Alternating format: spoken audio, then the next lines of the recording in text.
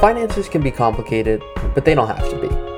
I break down financial topics that may seem complex and overwhelming so you can start taking action on your financial goals.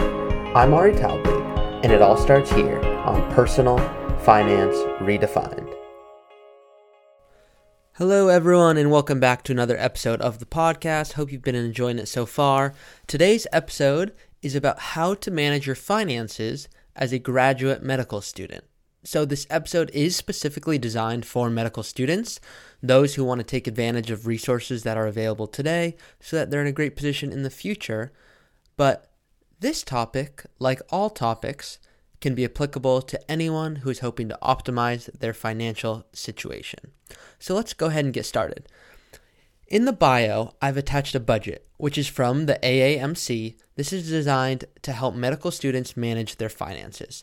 If that's helpful, you can find that in the bio of the description of this podcast episode. And if for any reason you prefer I send that to you directly, I'd be happy to. Send me a message on Instagram and I'll get that sent over to you. So for individuals who are likely to have a significant income in the future, and by significant, I really mean over $124,000 today if you're single, and $196,000 if you're marrying filing jointly, and these numbers are going to change as time goes on. But the reason I bring these numbers up is because these are the maximum income limits to contribute to a Roth IRA. So if you know you're going to or hope to be making significantly more than this as time goes on, taking advantage of these accounts while you can is a great place to start. So the Roth IRA or an IRA, they currently have a contribution limit of $6,000, but that will continue to change and likely increase as time goes on. You have until April 15th of each year to contribute. So as an example, if you're listening to this episode today, you have until April 15th of this year to take advantage of the Roth IRA or IRA contribution for 2020. After April 15th, 2021, you have until April 15th of 2022 to contribute for the year of 2021. So I know it gets complicated and all of that, but just to repeat that, you have until April 15th of this year to take advantage of the Roth IRA or IRA for 2020. And then after April 15th of this year, you have until April 15th of next year to contribute for 2021. So the benefit of a Roth IRA for the future doctors out there is that as your income rises, you're locking in what is almost certainly a lower tax bracket than you'll be in the future.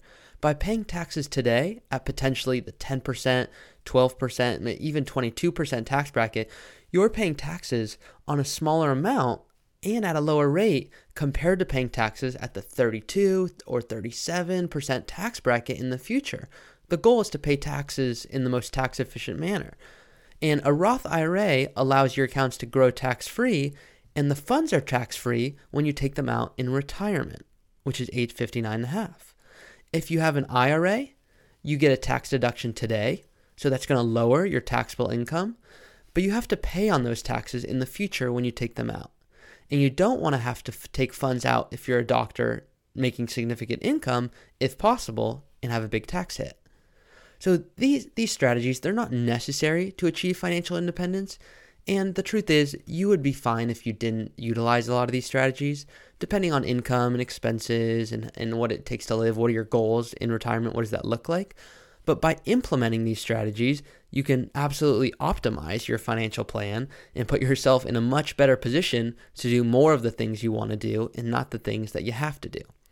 Roth IRAs and IRAs, these are great accounts to explore, but ensuring you have a sufficient emergency fund, well, that's key.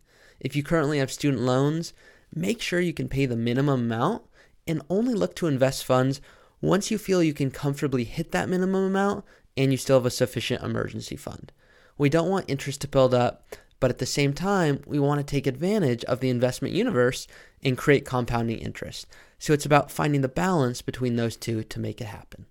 That's it for today's episode, just a quick episode, but I wanted to go ahead and get this sent out before April 15th of this year in case you did want to contribute to that Roth IRA and you are within those income limits. Hope you have a great one. I'll see you next week.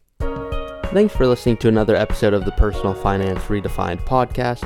If you're enjoying the show, please please subscribe and let me know if there's anything in particular you would like me to discuss by submitting a question at personalfinanceredefined.co. That's personalfinanceredefined.co. Thanks again for listening, and I'll see you next time. Hey everyone, quick disclaimer here. Please be smart about this, and before taking any action, consult with your tax planner or financial planner.